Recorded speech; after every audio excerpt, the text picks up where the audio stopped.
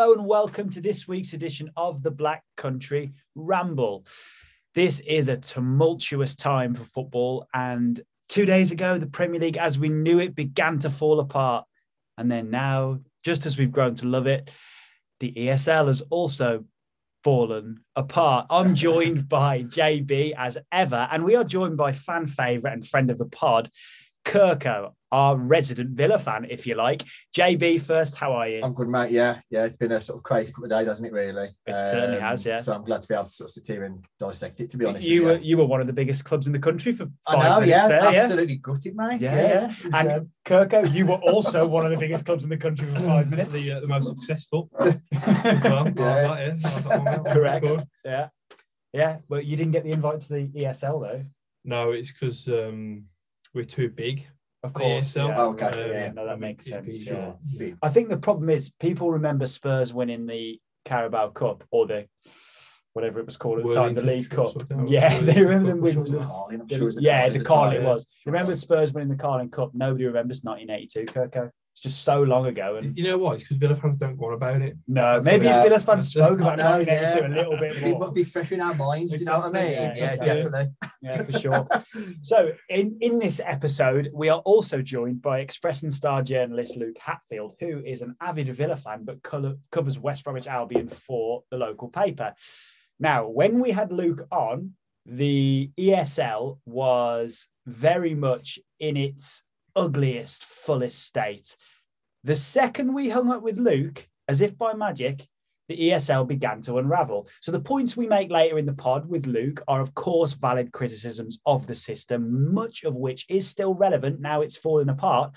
But obviously we didn't know that. We didn't know that Chelsea and City, and now it's looking like Arsenal, Man United, Atletico, Barcelona are all pulling out of the Super League. I can't say I'm surprised, but I'm surprised how fast it's come. Just instant reaction from you, Kirko. Did you see this coming so fast? I didn't see it coming so fast for the main pushers of the league. So like your Man United, your Liverpool's, your Real Madrid, because they seem really adamant to say, this is what we're doing. We're not asking you for ambition. We're asking you. We're just telling you we're going to do it. But I don't know. I just think, is it fan power? Probably not. Is it player power? Who knows? Have the clubs and owners just thought, actually, this is a bad idea? Yeah. I don't know. I mean, the backlash has been unprecedented, hasn't it? Obviously, I touched on this with Luke later on in the pod. They would have expected some kind of backlash, of course. They were never going to just go, oh, this is brilliant, fantastic, crack on. But the level as to how it's been received, I've never seen anything like it. Never seen anything like it before. So maybe there is an element of sort of, how do you put it, fan power, peer power, the pundits, the big names, the other clubs that obviously have sort of made a united stand against it. But it's unravelled quicker than what I thought. I thought it would have dragged out. Obviously, Florentino Perez, we all know he's. I'm not quite sure what the word is to use. Notorious. He came out, I'm sure it was early today, and came out and said they couldn't leave. They literally couldn't leave. They have signed a legally binding contract. It cannot leave. It's set in stone. And then, like I say, as if by magic, less than 12 hours later, the house of cards almost starts falling apart. So it's the points that I made later on with Luke still stand. It's still going to be an interesting couple of weeks. And I guess we're going to sort of deep dive a little bit as to what we're going to sort of discuss. Absolutely. Now, in the wreckage of it all, there have been some football matches played, and there are still some football matches to be played. Yeah. Wolves relegated Sheffield United. Yeah. I predicted a Willian Jose goal. He scored. My run of predicting Wolves results at the moment is insane. I should start putting some money on it. Honestly, mate, next level stuff. However, I can't bring myself to back Wolves to win, and it just doesn't sit right with me. JB, walk us through that game quickly. I'll do it very quickly, mate. It was grim. Really, really. Thank grim. you, JB. I'm happy with that. Honestly, it was grim watch. I've been on a bit of an all-day sesh. With my partner and pals, and I'd come back and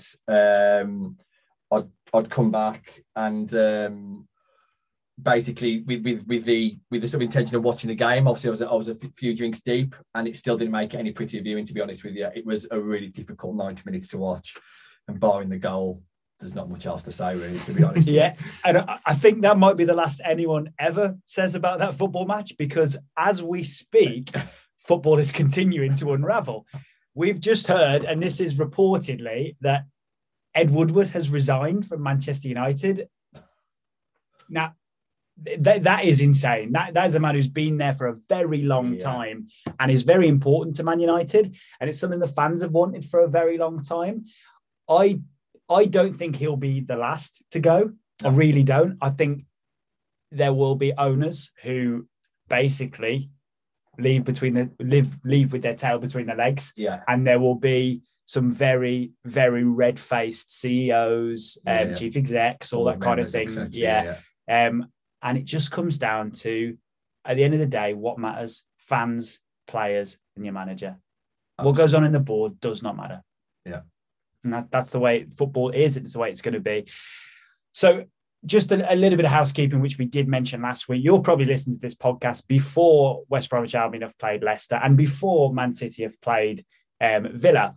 However, we would have been putting an episode out on Friday night. And listen, the beer gardens are open now. We are not recording an episode on Friday night. So we are getting an episode in now to preemptively preview Aston Villa against West Bromwich Albion. And we will dive into that and all things ESL after you listen to us dive into that with Luke Hatfield of the Express and Star. We're joined now by Express and Star journalist Luke Hatfield, who is a man with a very, very unique perspective on West Midlands football. He says he's an Aston Villa fan, but it's kind of up in the air. And he covers West Bromwich Albion alongside Joe Massey at the Express and Star. Luke, how are you, mate? Thank you for coming on. I'm good. Thanks for having me, guys. Yeah. So more than welcome. Didn't rush to deny that he was an Albion fan there. I don't address rumours, mate. I don't address rumours. Oh, there's the answer. There's the journo. Yeah, fantastic. So the reason we've got Luke on this week, as you probably have guessed already, is there is a West Midlands derby this weekend. Luke's beloved West Bromwich Albion. Luke's beloved Aston Villa are playing West Bromwich Albion. And it's always good to get the inside track from someone who really, really understands both clubs. Now, we talk a lot of Albion, we talk a lot of Wolves. We don't tend to talk that much Villa. So, Luke, can you just start us off with a little rundown of Villa's season, which from the outside looking in looks very, very successful? Luke, where do you stand as a fan on this season for Villa? I mean, it started like a house on fire, didn't it? I think everyone was shocked by the way Villa kind of got out of the blocks, and they had a great run to start. Obviously, the game against Liverpool, which is one I think every Villa fan will probably look back on really fondly. Just a crying shame that there were no fans. Obviously, that's a crying shame for every club, but for a game like that, it would have been incredibly special, that atmosphere of Villa Park under the lights. It's a 7-2 win there. And it kind of built from there, and all of a sudden, like, there was talk of Europe, there was talk of potentially even a top 4 push, and then after Christmas there was I'm glad that never materialised. Yeah, it didn't quite materialise. It kind of Villa kind of digressed a little bit. I think maybe teams kind of caught on to the formation and the style of play. I mean, obviously the defence has been very good regardless of Villa. They've made some very good signings. The recruitment's been fantastic. And then, they had the COVID lockdown, they had an outbreak at the training ground, and that kind of hurt the club a little bit. They fell behind in terms of games played, and then they had to catch up. So they had a lot of games all kind of crammed in, and they've mixed with injuries, particularly to Jack Grealish. Villa have kind of slowed down. They've gone off the boil a little bit, and I think a lot of Villa fans would have hoped for, say, a comfortable 13th, 14th place finish this season. But I mean, obviously, after the start they had, expectations were raised, and now there's maybe some disappointment in the form that they're showing. But ultimately, a comfortable mid-table finish in the season that they've had can only be seen as improvement. And after so many years of either battling relegation or trying to get out of the Championship, I think a lot of Villa fans are kind of happy with a little bit of mid-table mediocrity. Absolutely. Yeah, definitely. JB, I'm sure you can relate to that being a Wolves fan. Obviously, you had your dark days, darker than the Villa days, really. Oh, crikey, yeah. And now you're a stable Premier League club. It's kind of the elephant in the room. We can't avoid it. Wolves and Villa are currently mid-table Premier League clubs. And this is a big if, because there's a lot of things that need to happen, but if the European Super League were to go ahead, all of a sudden, Villa and Wolves find themselves as two powerhouses of English football again, which is my worst nightmare. But I'm sure you two are a bit happier to hear that. JB, where do you stand on this? I mean, we will cover this in depth today. But JB, where do you sort of weigh in on that? I mean, as much as the story when it broke on Sunday afternoon, Sunday evening, as much as it was a shock at the time, I don't think it was a shock, if that makes sense. This has been brewing a long time. Yeah. The timing of it, obviously, is really poor, in the midst of a global pandemic, in the middle of a game, the timing of it was really, really poor and quite bizarre. Whether that was planned or not, or I think it was Martin Ziegler who kind of officially broke it, the Times correspondent, whether he just got wind of it, had to break it there and then, I'm not quite sure. But my take on it is pretty much what every football fan in the country seems to be sort of singing from the same hymn sheet. It shouldn't be happening. It's categorically incorrect. It's a poor sort of call of judgment, if you like. I think it's obviously purely manipulated by greed. I think potentially, and I've discussed this on and off or for the last sort of 48 hours with many different people. I personally think it is going to go ahead. I just feel like they will have expected this backlash. They will have, whether the level of it, I don't know, but they will have expected it. It's being funded by some of the richest people in the world, JP Morgan. They will have had watertight contracts around this. They would have expected the FIFA, UEFA, FA, Serie A, backlash saying you're not going to compete here and there. They will have had all this backed up, I believe, in watertight contracts. Florentino Perez has already come out and said they're in a legally binding contract now. The teams have signed up the founder clubs. They cannot come back on that. For me, it's a really dark day in football, and it just shows the sort of the level and place where we're at when it comes to greed and money within it.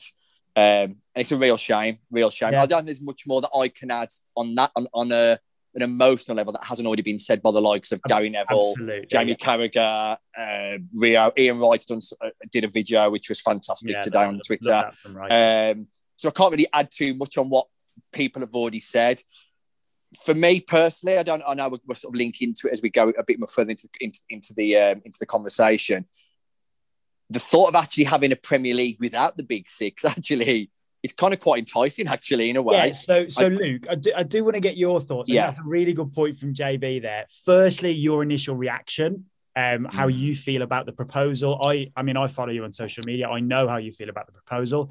It doesn't take a genius to work out how you might feel about that proposal as a fan of a famous old football club, as the three of us are. And then what would your thoughts be on A, watching, and B, covering a Premier League without the Big Six? So first, Luke, your reaction really to the news.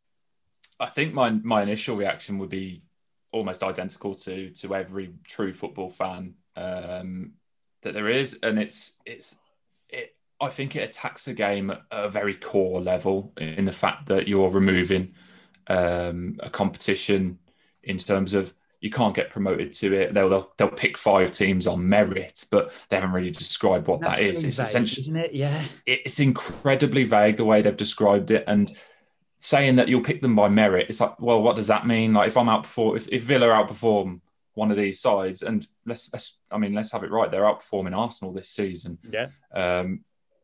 I mean, would they get in? There's no guarantees, and it's all managed by the founder clubs. Everyone involved is a chairman at one of these founder clubs who is guaranteed their spot. It is very much a boys' club at that point. 100%. It's all spot. It's all about protecting what you've got. How can two teams in Arsenal and in Spurs, and I don't include Man City because they might win it, how can two teams who've not won the European Cup be considered in an unquestionable European elite? That's it. I mean, the big thing is, I mean, everyone looks at Spurs they haven't won a trophy in God knows how many years. Yeah. I mean, you look, they're getting in on the basis of, they had Jose Mourinho in charge. He's not there anymore. And they've got a brand new ground. Yes, they've been in European finals, but they lost it. Yeah. They've got elite players, but they look like they're going to be on their way. Yeah. There's no true merit behind their inclusion in it. I think Dean Smith nailed this, Luke, in his press conference today. He said, what are they judging this Big Six on? Is it history? Is it the size of the club? Is it how many trophies they've won? Or is it turnover? And he moved on very quickly, almost not wanting to get himself in hot water, but he nailed it. That's exactly what it is. I think we all know that it's all about finances, and you look at the financial situation some of these clubs are involved in. I mean, Chelsea and Man City are in very different boats to many other clubs. But you look in Spain, Barcelona and Real Madrid, the finances, if you delve deep into those, they are an absolute mess. And it's clear that Perez is talking about saving football, and saving football in air quotes, because he's saving his own skin. That's all he's doing. And it's blatantly obvious. I mean, he's trying to blow smoke around this, and you can see straight through it. It's absolutely horrendous. It attacks the game, like I said, at a core level in terms of competition. It's not a sport anymore. I think Guardiola nailed that in his pre-match press conference ahead of the Villa game this week. He said it's not a sport, and it's not. It turns into, almost like, and I don't mean to kind of talk down anything like this, but something like wrestling where the result isn't in question. It's already kind of decided. And I'm not saying that these games results are decided, and there will be a winner, but say you lose 4 or 5 games on the bounce in that league. I mean, let's be honest. If you're Arsenal, you lose the first 5 games. What are you playing for? Yeah. Other than the occasion of playing Juventus, AC Milan, what are you playing for? You're not going to win it. Off in 2 seasons, surely. If you've played them home and away twice, then what?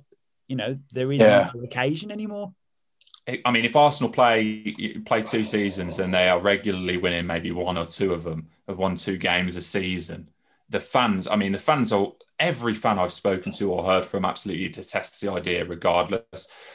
But the fans won't turn up. No one will want to watch it. No. It's gonna be a boys' club if it happens. Personally, I've always thought that whenever the teams do this, they are just essentially kind of posturing, gesturing to try and get themselves a bit more power when it comes to the Champions League. And it's interesting to see now that the Champions League are trying to get more investment, and there's been talks of them getting money from an English investment firm toward the Champions League. You do wonder whether it is just a bit of a power play, but this is the most serious one we've seen from them clubs. Yeah. And it is worrying because, going back to your original question, covering the Premier League, there's always talk about let's get rid of these clubs, let's really punish them, and I'm all for that. I do think these clubs need punishing, particularly at ownership level. I don't think the players or the managers are any kind of fault here, and I understand when managers kind of come out and say, look, this isn't our decision, but there needs to be some sort of punishment. But in the same respect, if the Premier League kick these teams out, that's going to have a massive effect on things like TV revenue, which then affects, places like the Championship, League One, League Two, where this money does trickle down. It's just going to mean less money for everyone. It's a very similar what Luke's touched on 2 really good points actually that I wanted to just bring up. I'll touch on the latter one in terms of the Premier League without the Big Six, if you like. It does have an impact. Can sort of take ourselves seriously saying that, can we? Exactly, But the Premier League without the 6 teams involved. It does have a huge impact across the board. And that is where their sort of leverage, sort of bartering card is, if you like. They're trying to say that without us, we know you're not going to be the same. But by us sort of going to this league and having this fantastic finance, is it 3.5 billion each to get just for joining it? I think is the figure that's being quoted around. I think it's like 350 million, isn't it? Oh, million. Sorry, I thought I must have misread that. But either way, it's huge, vast sums of money. I think it might have been billion, 3 billion. I think that's the total, which is then narrowed down between all the clubs. Yeah. Okay. And I know they've committed to giving 10 billion to other clubs for over a period of 10 years. Yeah. And that's their kind of where the angle they're coming at in terms of like, for the greater good of the game, this is going to sort of like have an influx of extra money that is going to filter down throughout the leagues. So in terms of those Big Six teams going away from the Premier League, it does have massive impact on the way the Premier League is formatted in terms of who then becomes interested, what happens to the TV rights of, say, the beIN Sports of your world who have signed long-term sort of huge multi-billion-pound deals over the next couple of years? Does that break their contract then because those teams aren't involved? All the sort of the TV rights companies from around the world, Saudi Arabia. I'm sure there's huge American companies that have got the NBC. I'm sure NBC have got a huge contract with the Premier League as well. What happens with them if they remove themselves or the Premier League kick those teams out? Does that suddenly break their contracts with those TV companies? It's a huge sort of domino effect, and I don't think we've even scratched the surface really.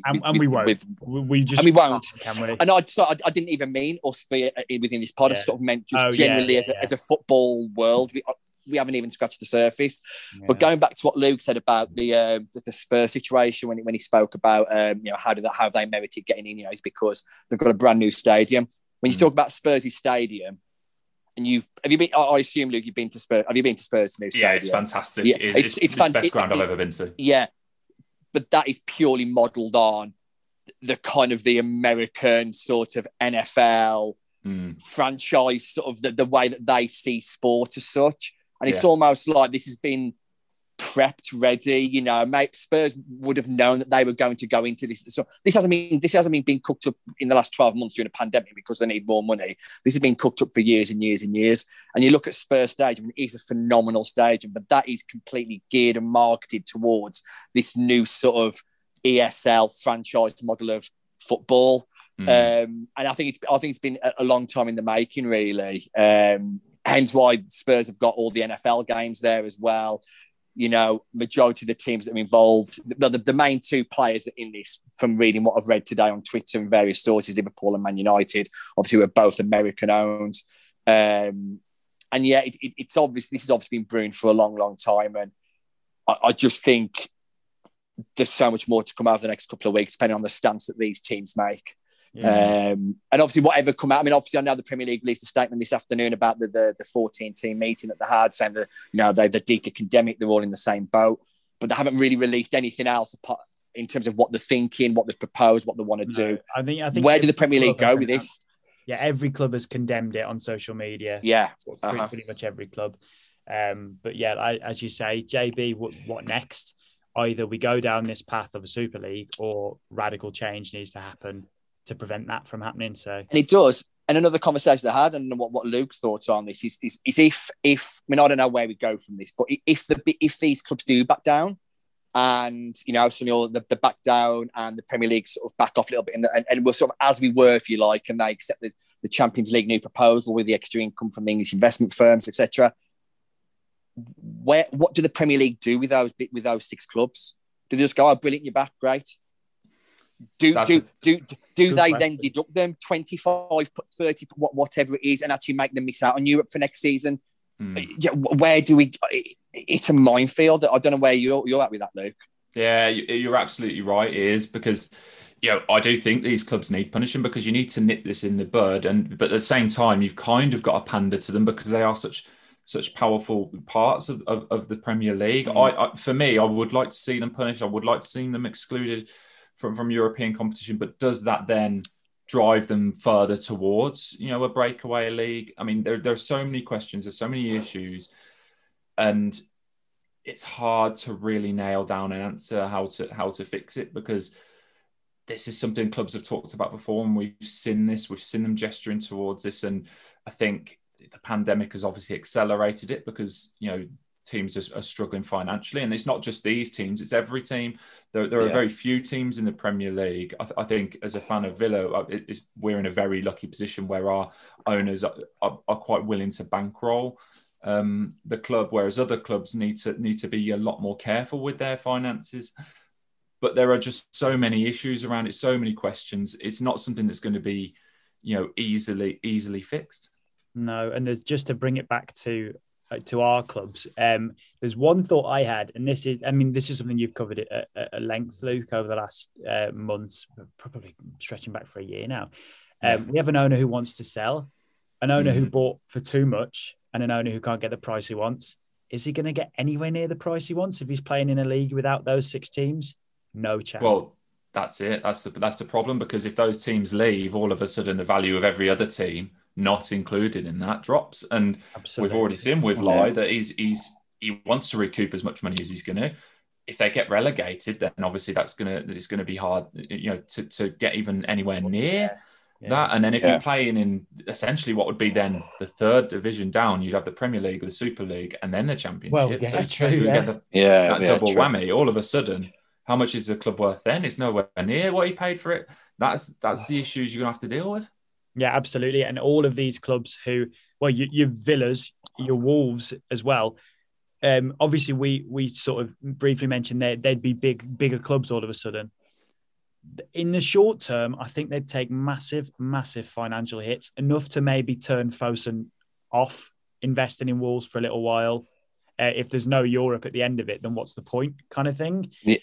I don't know. It's such an uncertain situation.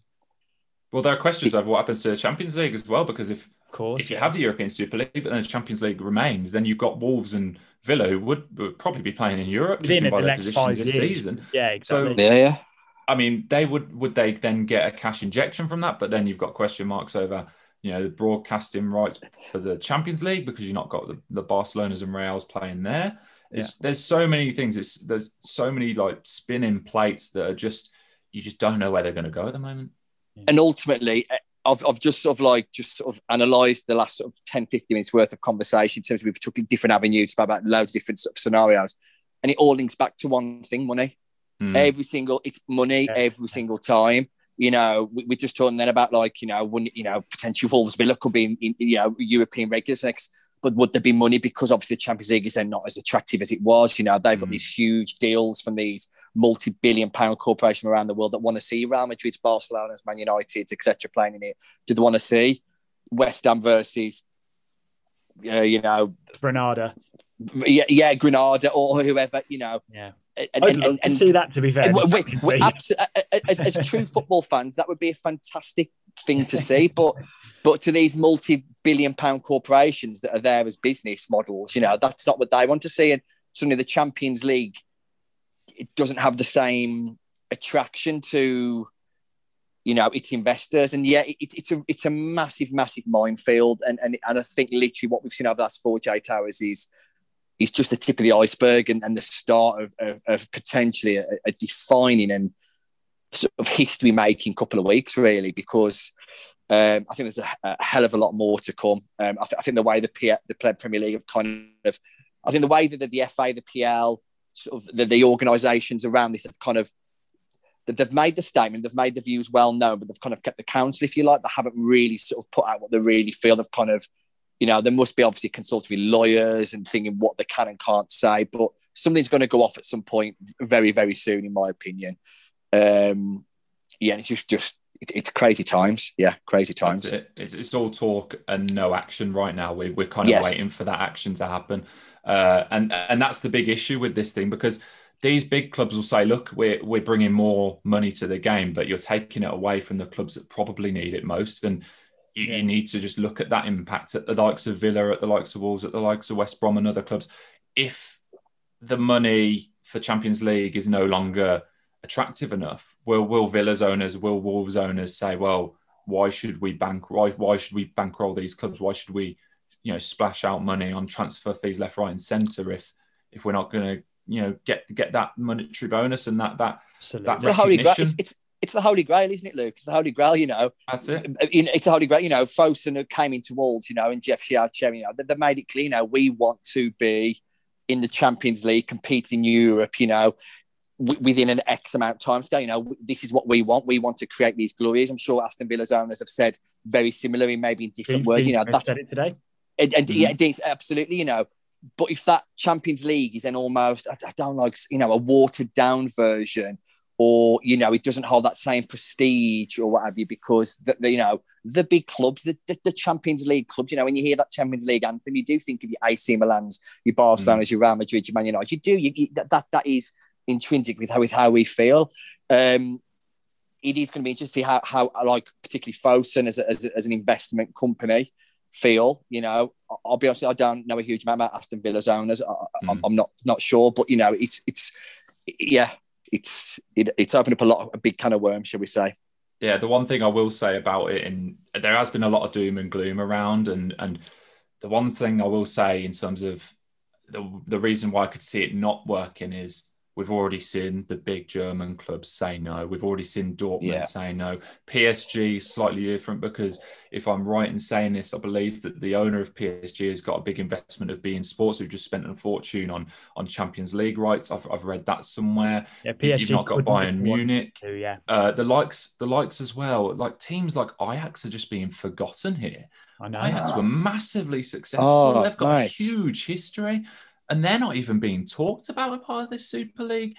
Let's not forget, there are plenty of other clubs. I mean, Napoli, for example, they're a team who I think will be wondering why they've not got an invite. Leicester City, I think, have. Yeah, exactly. Leicester City have got a perfectly legitimate reason to say, well, why haven't we been invited here? I mean, we've won a Premier League.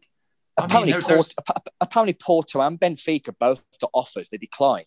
But it shocks me. I mean, I'm not saying Porto and Benfica in their own right are big clubs, but for me, when you're talking about a European Super League, I would take Ajax over the pair of them any day of the week. Well, exactly. But, the weird thing there is obviously those two have been invited for their European record. They both won European Cups.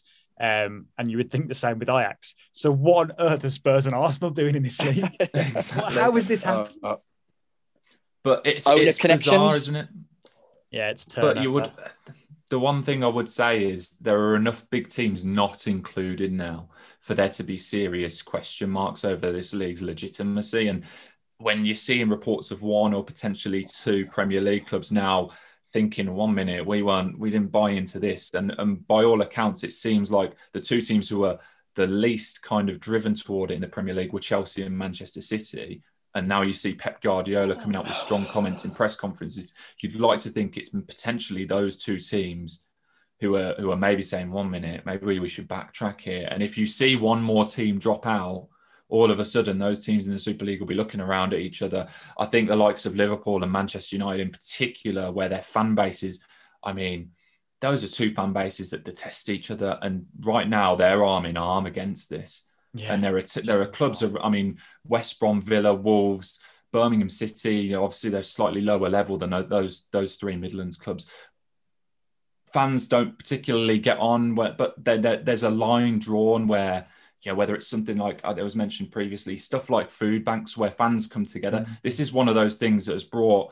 It's bizarre because in a world which is so divisive right now, this is one thing that's brought every football fan together in the fact that there's pure hatred for this idea. And I think that is the one thing which could stop this happening, because money talks. But I tell you what, if fans aren't going to games and you've got a Premier League which is still filling stadia, and then you've got this Super League which isn't, I tell you what, I think you'll be seeing very quickly that broadcasters just won't be willing to pay the money purely for a big name, particularly if players don't buy in. You've seen the likes of Marcus Rashford and Bruno Fernandes say, we're not keen on this. No, they've not come out in that black and white way, for example, but they've said things where they clearly don't like the idea. If players say, I don't want part of this, you can have a big draw from the big team, but I tell you what, it's the big players that make them big teams special to watch. And if you've got second-rate players playing for big teams, I can guarantee you where the people will watch, and that'll be where the big players are. Absolutely, Luke. And we were having a chat off air just before we started about the NBA, and we were talking about the Bulls, and we were talking about Golden State Warriors. When I say Chicago Bulls, everyone thinks Michael Jordan. When I say Golden State Warriors, everybody thinks Steph Curry. Nobody will think of any owner in 20 years' time. Nobody will come back on this and praise the owners for what they've done. And just as you say there, the players are key. And if the players don't want to play, they won't. It won't happen. If these players can't play for their country, if they choose to play in this tournament, I think you'll just see an unbelievable sort of 2-3 years of just an exodus from all these big clubs. As soon as their contracts are done, these players will want out. Yeah, I can see players potentially looking at contracts, and I can see this getting really messy because they'll have signed these contracts. This tournament wasn't even going when they signed these contracts. Will there be grounds there for them to say, well, I never signed up to play in this tournament. I never signed up to play in this league. Yeah. I don't want any part of this, particularly if you're Harry Kane, for example. The dream for him is to win a World Cup, is to win European Championships. Obviously, he wants to play in Europe and he wants to win domestic trophies. But I feel like the pinnacle for every player is that level, the World Cup and European Championship. If you can't play in that, I mean, Crazy. You're gonna want out, aren't you? Absolutely. Well, boys, we have gone round and round in circles on this, and I feel like we could go round on this until kickoff in the Albion Villa game at the weekend. We really should preview the Albion Villa game.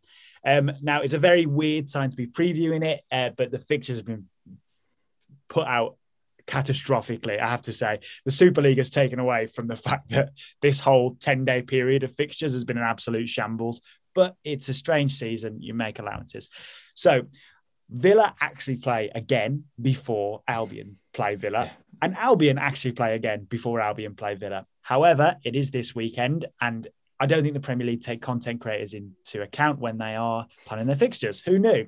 But Luke, how do you see this one going? It's a very unusual one because you look at it on paper, it's one team who have had a great season, one team have had a terrible season, but it's not quite that black and white. What do you make of it, Luke?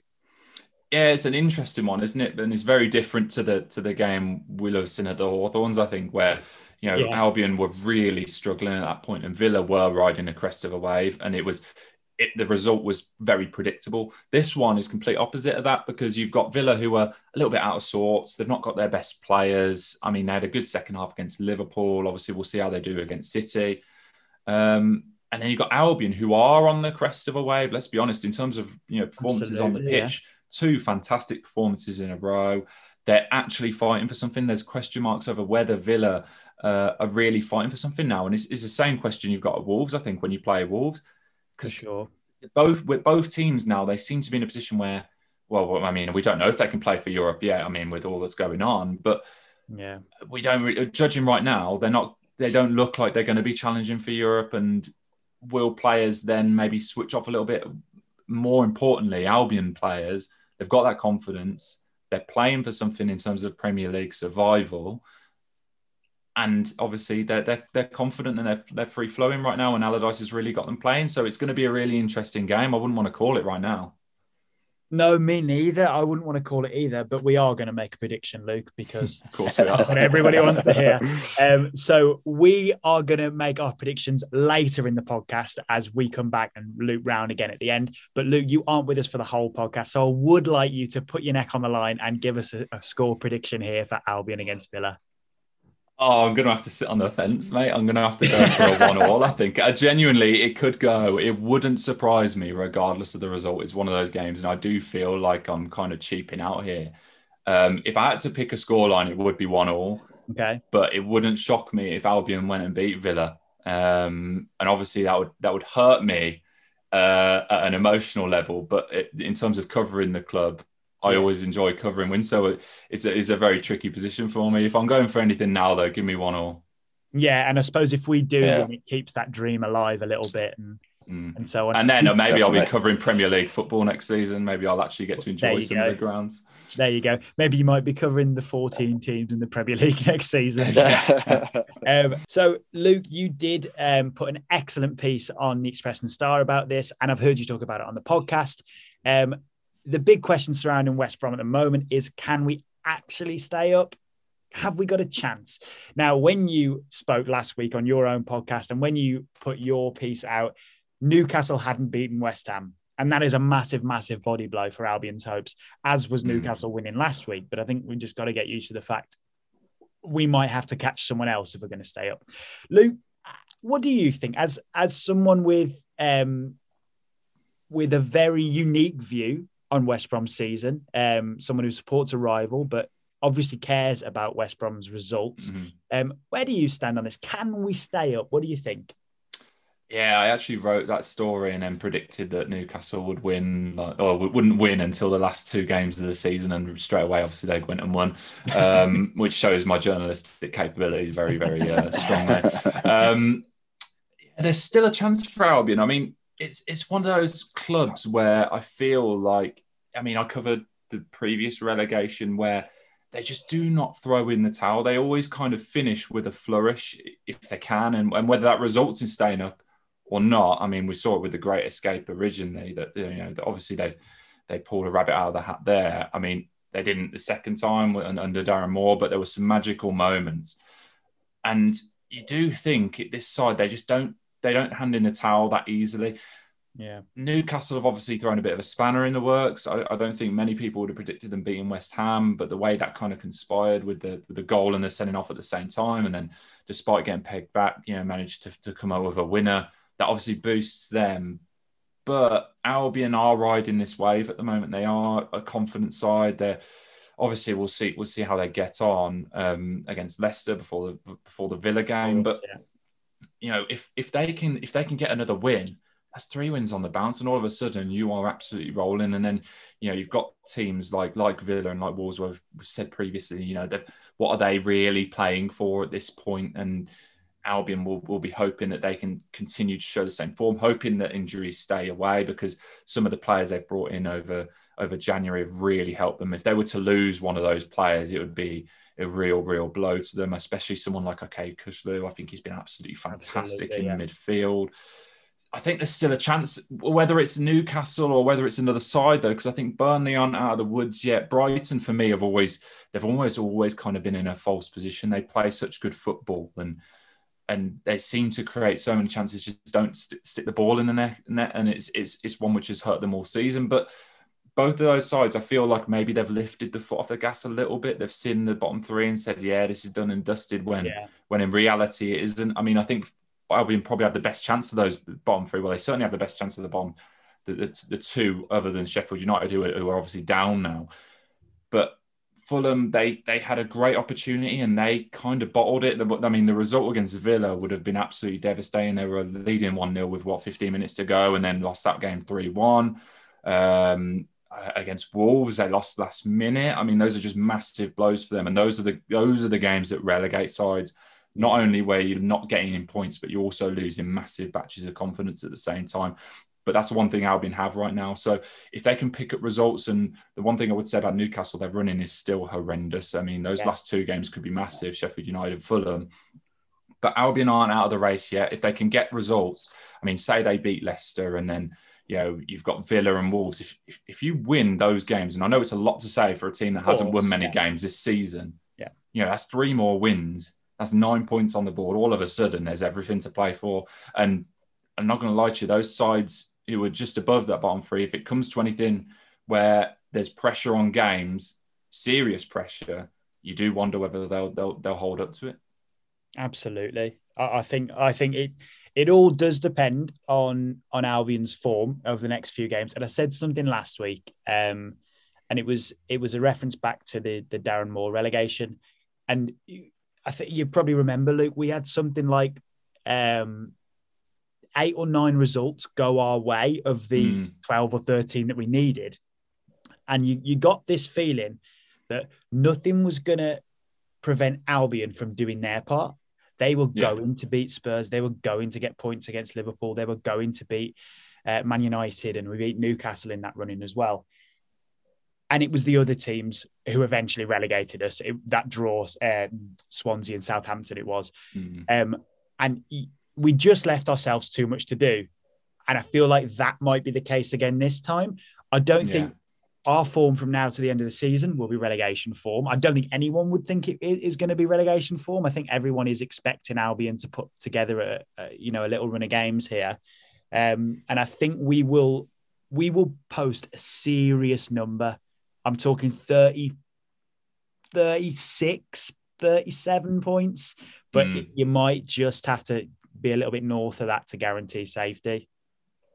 Yeah, I think it's going to take 38, 39. And midway through this season, that wouldn't have been the case. I think everyone was kind of saying this could be a record low to stay up, but it doesn't look like it's going to be the case now. Teams have started picking up results, and it's a tough one because you look at that side and they're finally firing under Sam Allardyce, and they finally seem to have this base. If they'd have, it sounds so bad because Bilic obviously got them up, but you do think if Sam Allardyce was in charge for the whole season, they wouldn't be in with a sniff of going down. But on the other hand, if they didn't sack Bilic, where might we be now? I mean, people forget we were 2 points adrift when Sam Allardyce took over. And, referencing back to that Villa game you spoke about earlier, Luke, the 3-0, that was the start of a very, very slippery slope until the Black Country Derby.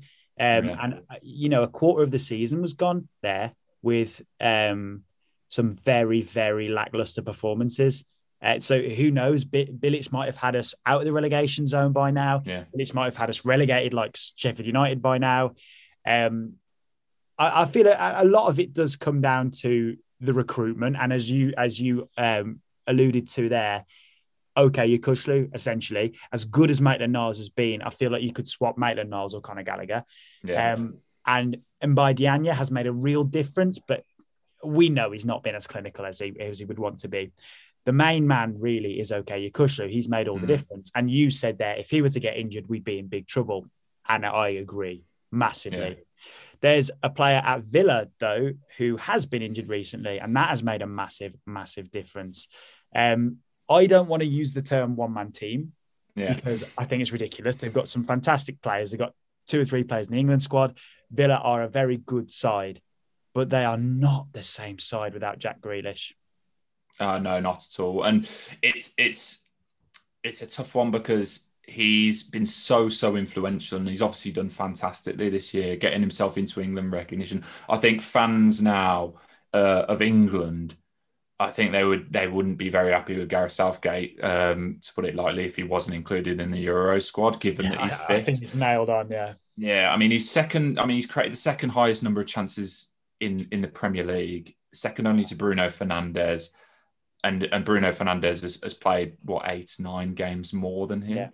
I mean, it's his influence for Villa cannot be understated, and it's no surprise to see them struggling for consistency without him, because if you take that kind of player, and this is something we mentioned off air with JB, from a team, and you can relate that to Wolves very well this season, the cogs don't turn as neatly, and it's just jarring for every other player. And you can tell with Villa that it's a confidence thing as well, because it's almost like there are some performances where they're dying to be able to just find that outball to Grealish and just let him carry the ball 30, 40 yards, win a foul.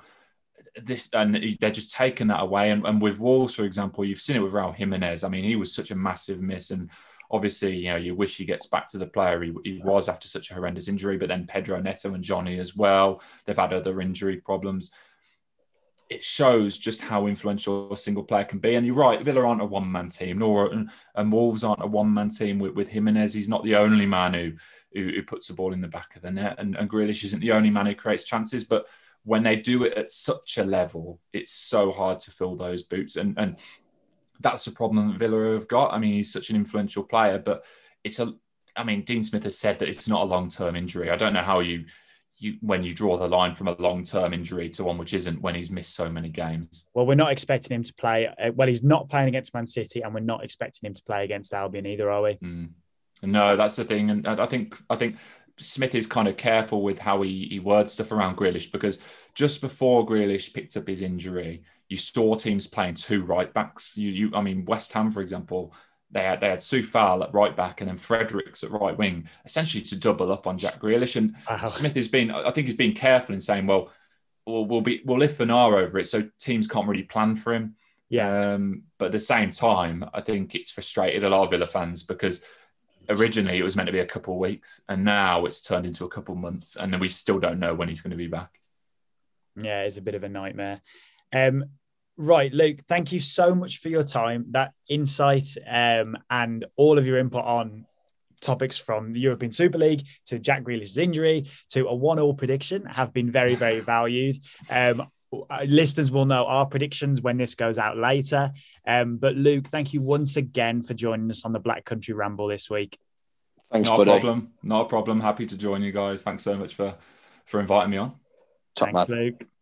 I hope you really enjoyed that chat to Luke Hatfield there of the Express and Star. We really, really enjoyed that, didn't we, JB? Yeah, it was fantastic. Thanks ever so much to Luke for his time. It was a real good insight, and top man, thanks for coming on. Yeah, fantastic. And all the things which we mentioned there, criticising the ESL and the problems with it, and maybe if it didn't go ahead, teams needed to be punished. Well, that's all still valid. So I think if we pick the conversation up there, boys. Yeah. Yeah, so in terms of where do we go from here? And why has this happened? So if we first look at why the teams have pulled out, and it's looking as if the whole thing is going to be disbanded. So we'll just work along that hypothesis. But the first ones to publicly step away were Chelsea. And then Man City. What do they both have in common? They're both still in the Champions League. And I think basically they've shit it. They've shit it because it's been threatened. Absolutely. And a point that Luke made off air actually was those two teams don't need the money. No, absolutely. Neither of those two teams need that money from the Super League. It's really interesting. It's I think if we would have asked this question before we knew this had gone on and said, who do you think, if it is going to fall apart, who are the two that are going to pull out?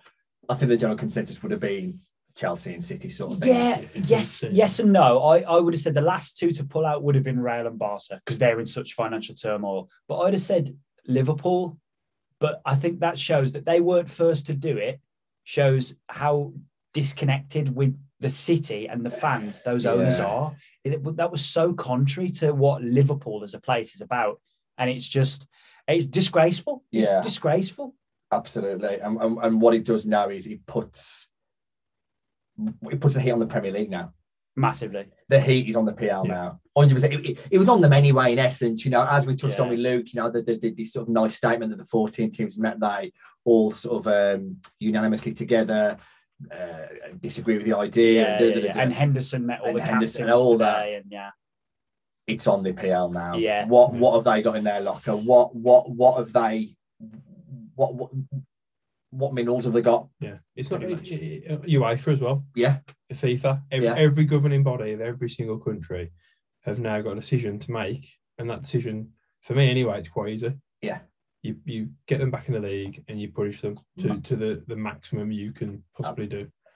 Because all's going to happen. West Brom might stay up after all. Then tell you what, all's going to happen. They come back in 5 years later down the line. They're going to do it again, and I think. Have they all pulled out now because they don't believe in this model and they want it tweaked a little bit and they're going to do it again in a different model? Yeah. They've had the backlash and they've had all the points raised by pundits, by different club owners, everyone around in the world. Are they now just going to go away, tweak that model a little bit, and then think, right, we'll bring it back in? Yeah, it's a really good. I think you're dead right. No, I think that's exactly what it is, because this isn't the first time that this has reared its head. It's the furthest down the line, if you like. It's got financial backing from JP Morgan and the like. But I do think that unless the punishment is serious, I'm talking the punishment, points deductions, fines. The punishment has got to mirror the intent. Yeah. And the intent to do what they were going to do was significant, was serious, was top end. Yeah. And the punishment has got to match that. The punishment has got to match the crime, if you like. And it's no good a slap on the wrist, a sort of a strongly worded statement, and we're disappointed, but that ain't going to cut it. It's not going to cut it. And pundits like Gary Neville and Jamie Carragher that came out and they were raw, emotional on the day, and he was like, slap them with this. These guys have got to keep it up as well. The PL have got to show some minerals with this. Can I ask you something, though? Will they punish them? I think they will. You think they will? Yeah, I 100% think they will. Yeah. I think they will, but I don't think it's going to be what people want. If a point is deducted, I will be gobsmacked. And that's wrong. That is just wrong. When you think about the things that people have points deducted for in the past, this is indescribably worse. What they're going to do, okay, you fine them 25 mil. That's a figure I've just made up, right? No, transfer embargoes might be more of a realistic. But then Barcelona were under one for X amount of years, and they were still signing players. And there were ways around it. Chelsea under one, they wiggled the way out of it. These top clubs have got lawyers on lawyers, and they will find. They're paid to find loopholes. So if the Premier League go right, we're absolutely discussing. We're going to find each of these clubs 50 million, whatever figure you want to throw at it. All they're going to do is go and get some kind of corporate sponsorship deal that kind of far out. Well, these are huge clubs, with fingers in different pies.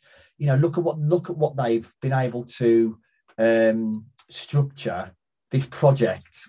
Funded by JP Morgan, by God knows who else, with the money they're talking about, billions of pounds.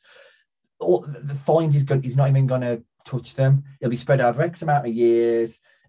all that. I mean, I know at financial fair play sort of being wound down a little bit and being tweaked, which is not that big a deal now, but you've got to take them where it hurts. And that to me is deduct them 15, 20 points, whatever it is, enough to make them miss out on Europe next year.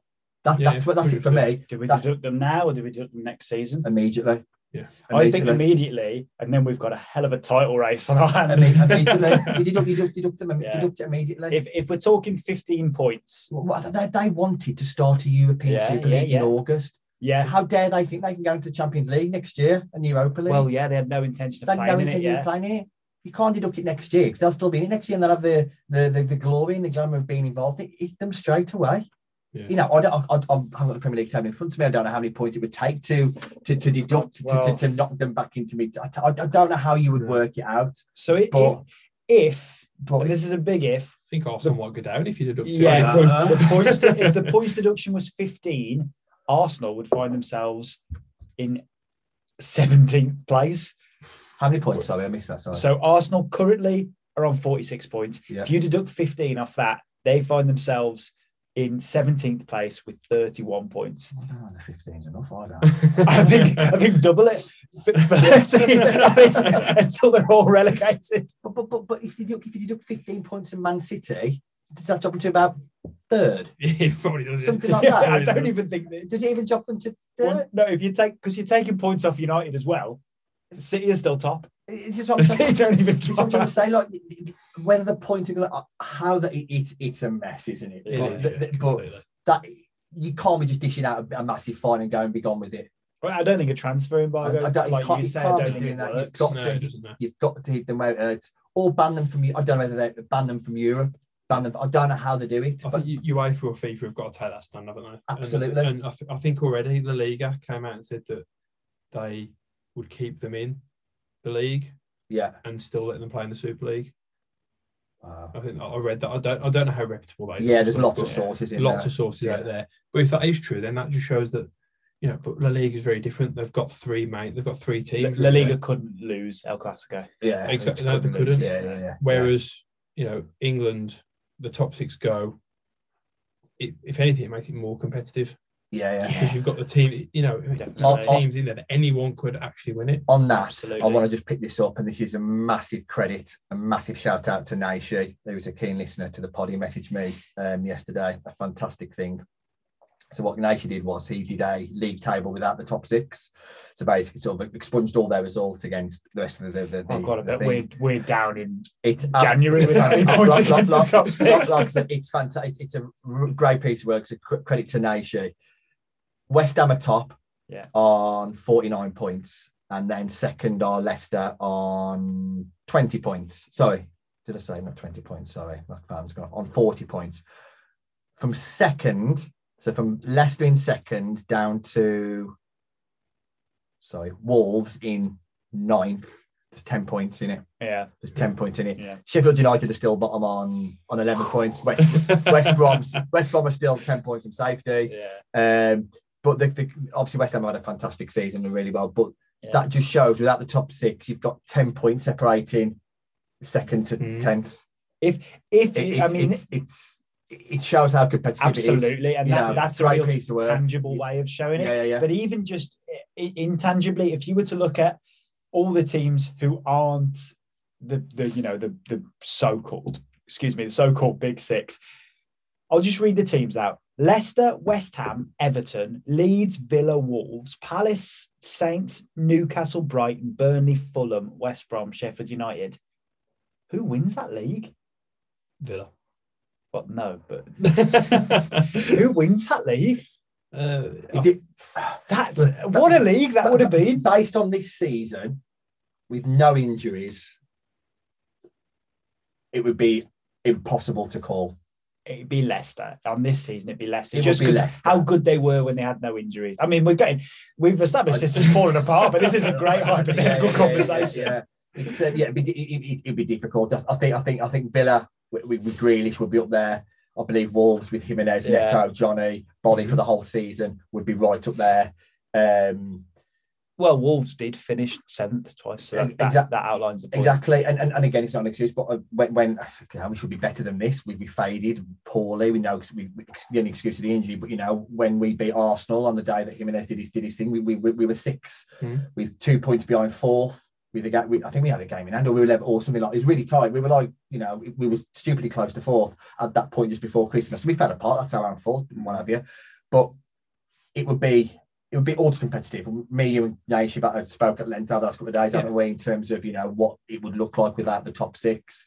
Format? I want to see it. What format? When they're in League Two for a few years, we might get a chance. What format it might take? There has been suggestions. Obviously the ESL is now folded, but there's suggestions of quite high figures. Obviously on Twitter was saying let's bring Celtic and Rangers in. Then promote 4 from the Championship, that sort of thing. That would then make the Scottish Premier League much more competitive as well. So that would make their league more competitive without Celtic and Rangers. And Yeli's left Juve, and Perez is apparently imminently outgoing from Real Madrid as well. I think the Perez one it had to happen, didn't it? Yeah, he's got the most egg on his face. Yeah, definitely. Oh my goodness! I'm not sure how it all works over in Spain. You'll probably know more than me. I know there's an election. President elections. Yeah, you have to be elected. Like Joan Laporta's just gone back to Barcelona, and this is the first thing he's done. Wow. I mean, he was a very, very popular man. He assembled the great Barcelona team of the 2000s, Joan Laporta, and I wonder how much he's done to discredit his reputation in the first month of his second presidency. The teams that have signed up to it are now, in my opinion, discredited. Yeah, they all are. They will be forever tarnished with this moment in history. But there is also there's also a line. If Fosun signed up to that, you can't blame Wolves. If Gauch and Lai signs up, you can't blame Albion. I get what you're saying. Yeah, I do, and it's hard, isn't it? Because naturally, like on Twitter, you go for the United fans because but it's not their fault. Yeah. It's not the players' fault. It's not, like you say, it's not Man United's fault. It's the owners. But ultimately, the owners own Man United, and you can't just punish the owners. You have to punish the club because ultimately they've signed up for it. But as I say, this now, I mean, we're recording this in the middle of a piece of history, really, aren't we? To be honest, even if nobody listens to this will be a historical after absolutely 100 years time. For me, this is all going to link back, and I touched on it. I'm not sure what the words that I said when we spoke to Luke, but I said, I think I said something on the line. It's going to be a monumental couple of days or weeks coming up, and that was before we knew about Chelsea withdrawing. Yeah.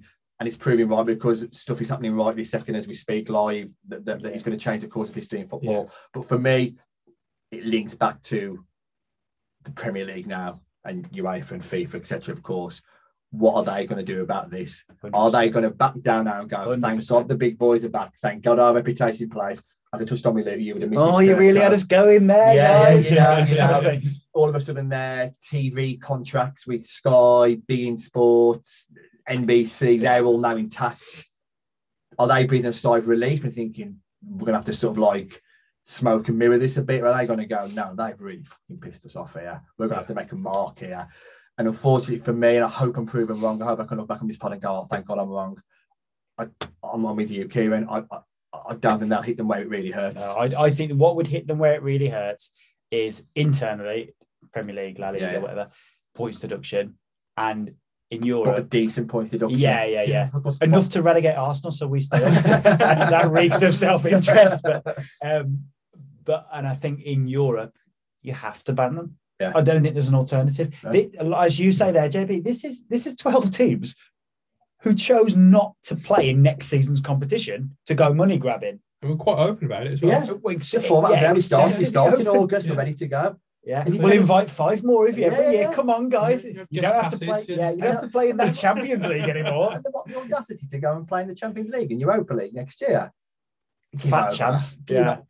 I hope there's a fact. I hope what we're saying is correct. It just wouldn't make sense for UEFA to say, just forget about all that. And if that happens, Villa are in Europe. Yeah. Wolves are knocking on the door. Yeah. But what? And again, for the benefit of Kirko, because obviously we recorded with Luke beforehand, what I touched on with have UEFA, okay, we've touched on the Premier League. I mean, I've got the balls, I've got the cojones, the minerals to do it. Have UEFA got the minerals? Good use of three synonyms there. Thank you.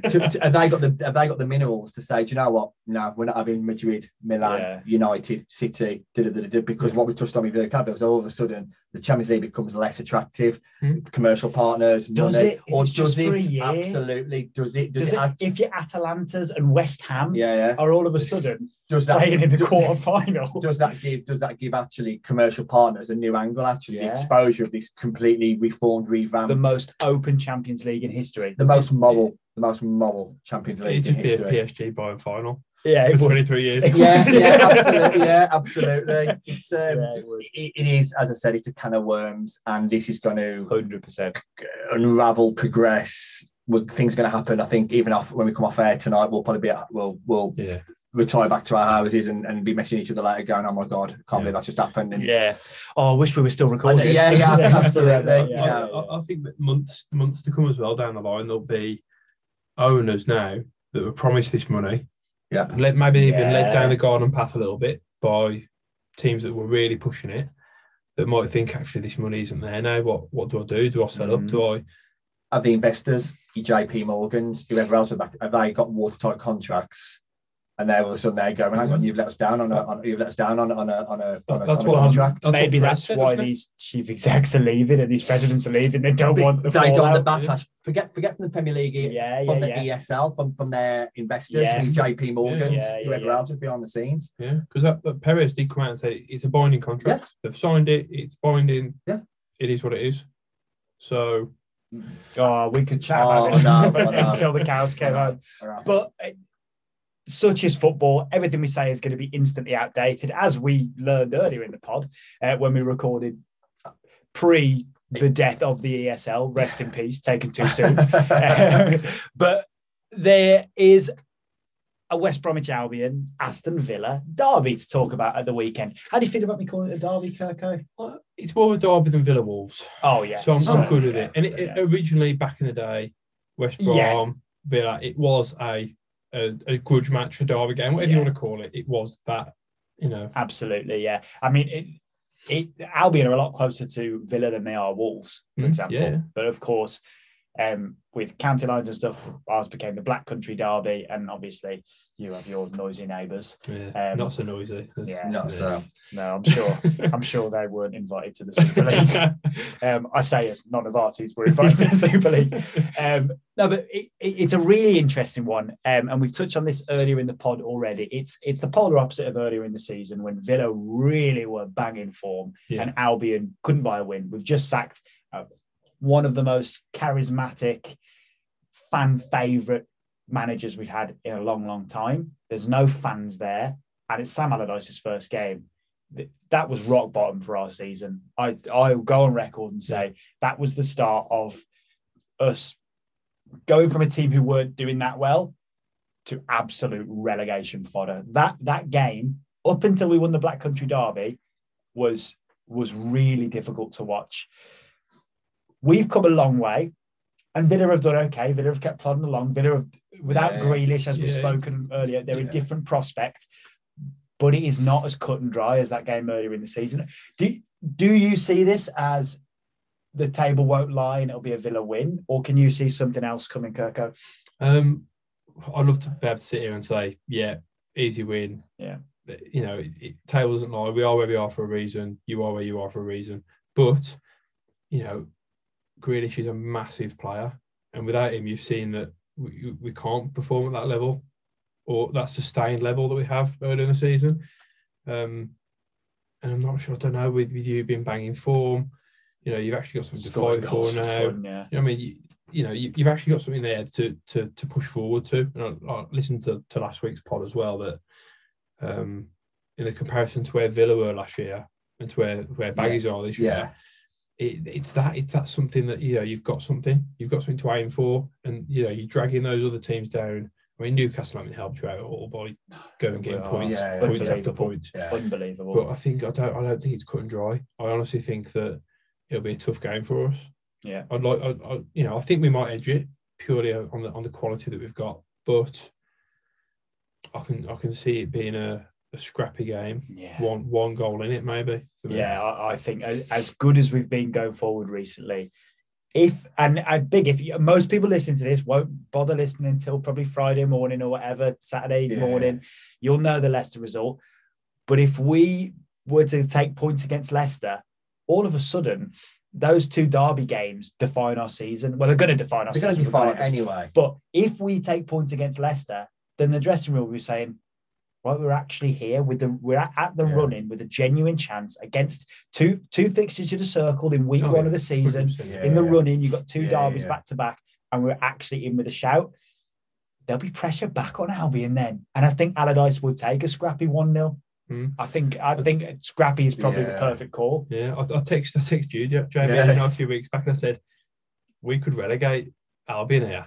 Yeah, either one of us could. Yeah, because if you didn't go and get points, beating Chelsea, who saw that coming? 5-2 as well. I didn't have I won't call that in a month of Sundays, Never. but I said that's we could relegate Super them. League Chelsea. That is as well. Yeah, I know. It's. We've touched on this many times over the last couple of weeks, and I've said, and Kirko's just that sort of like comparison to Villa last year, and I've used the terminology, there's something in the water, and how things seem to be falling. I still stand by. It's a huge task for Albion Stoke. Massive. But what they've done these last few weeks is enabled themselves to actually be in with that chance properly. Yeah, there is a task. Not just mathematically. Yeah. Because until you Sheffield United, how Sheffield United been hanging on since November. But they were always going down. No matter when. They've given themselves a task. The results against Southampton, Chelsea, outstanding. The Newcastle result has not knocked them back as such, but kind of just took it to another week, if you like. Yeah. I stand by. Newcastle will be very lucky to get anything out of their next 4. The West Ham, and I said this on the pod last week, remember, I said out of the next 5 games, the only game that they're probably realistically going to get anything Newcastle will be West Ham. And the next 4 are Liverpool, City, I'm sure it's maybe Arsenal, Chelsea, something along those lines. Arsenal, Liverpool. Yeah. So they're there to be got at, 100%. Absolutely. You can't dress it up either way. And I've said it to you before as well. You are playing Wolves and Villa. Wolves without Jimenez, Neto, Johnny, Neves should be back. Will be back, hopefully. You're playing Villa without Grealish. You're playing Villa team that have kind of sloped off in the form and they're not really fighting for anything. I know you sort of... Champions League, mate. Potentially, but Wolves have been a really mid-table, not really. We're on the beach, aren't we? Yeah, basically, and we're on the beach without between the two teams 4 of our best players, if you like. Yeah. And that is so positive for Albion. Albion are in good form. They're playing well. They'll fancy it. The Leicester game on Thursday is obviously really big as well. We have to take points in that game. Yeah, and if you do, that really opens things up.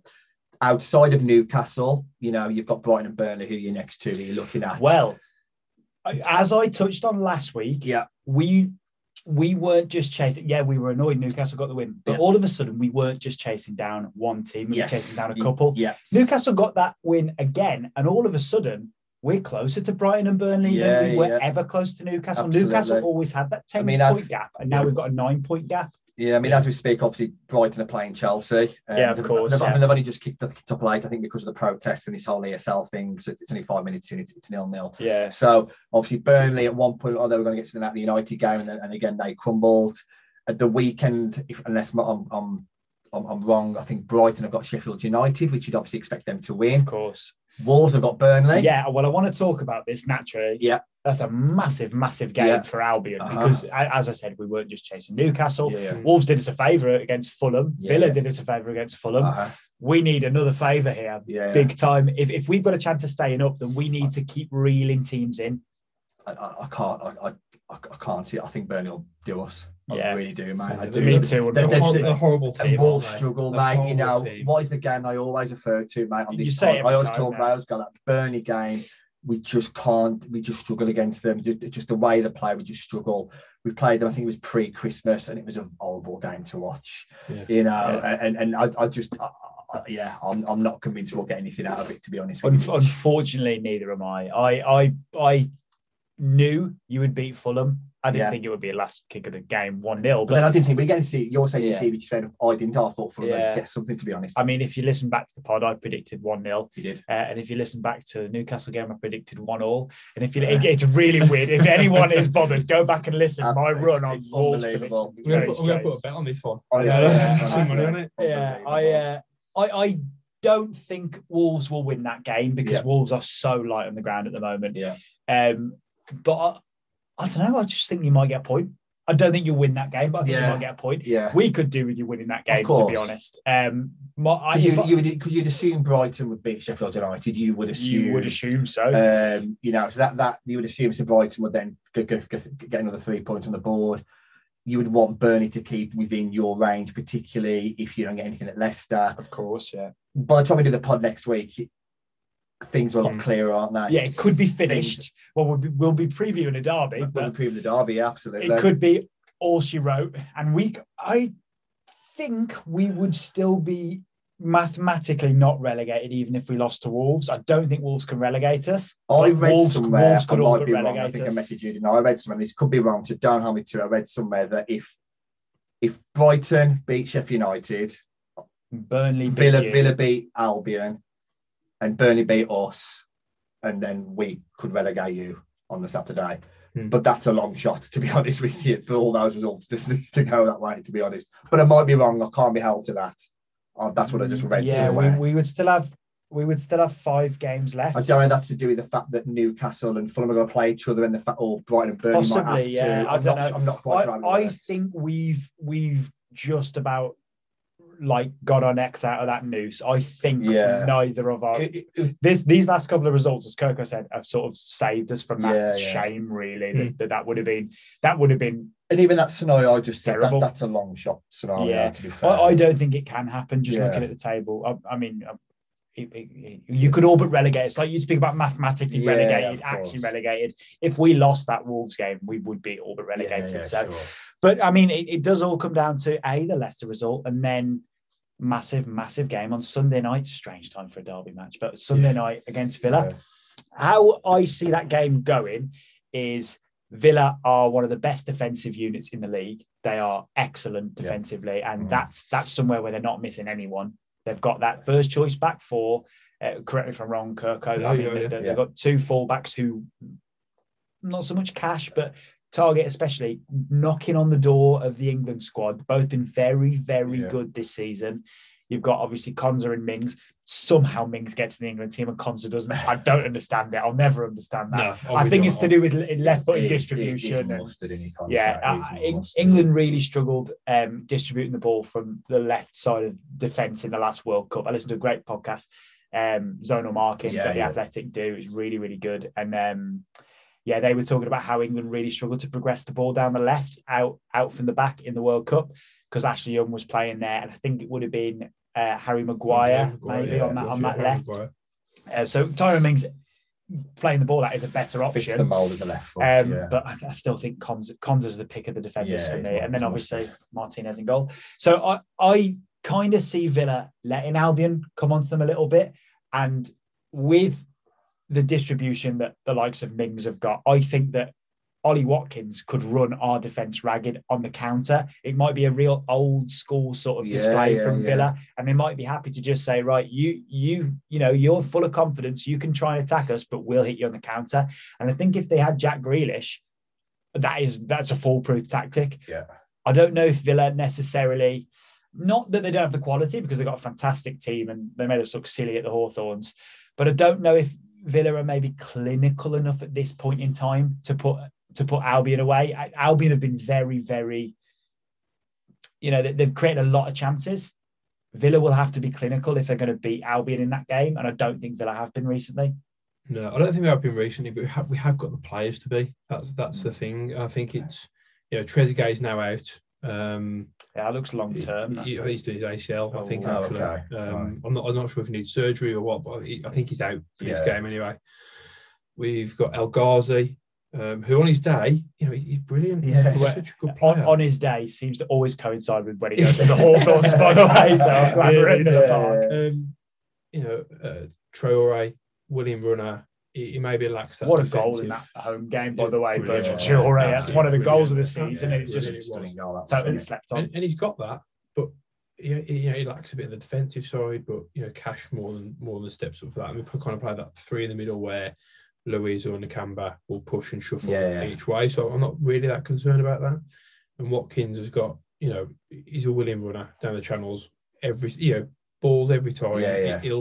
He'll run every day. And I think that's where we can control the game. But I think we will look to actually control the game in the middle of the park rather than sit back and let you create chances. Yeah. I think, we're at home, Villa Park. I know it's not, the fans aren't there and stuff like that, but I think we will look to control the game and look to almost pass up the field. I actually think that will delight Sam Allardyce, because the thing that's really worked for Albion is this relentless high press. That's why we scored 5 goals against Chelsea and why we battered Southampton as well. It's winning the ball in the final third that's really, really stood us in good stead. JB's jaws just hit the floor, and I think maybe there's some more news. It is, but it's not ASL related, and it's from Portugal.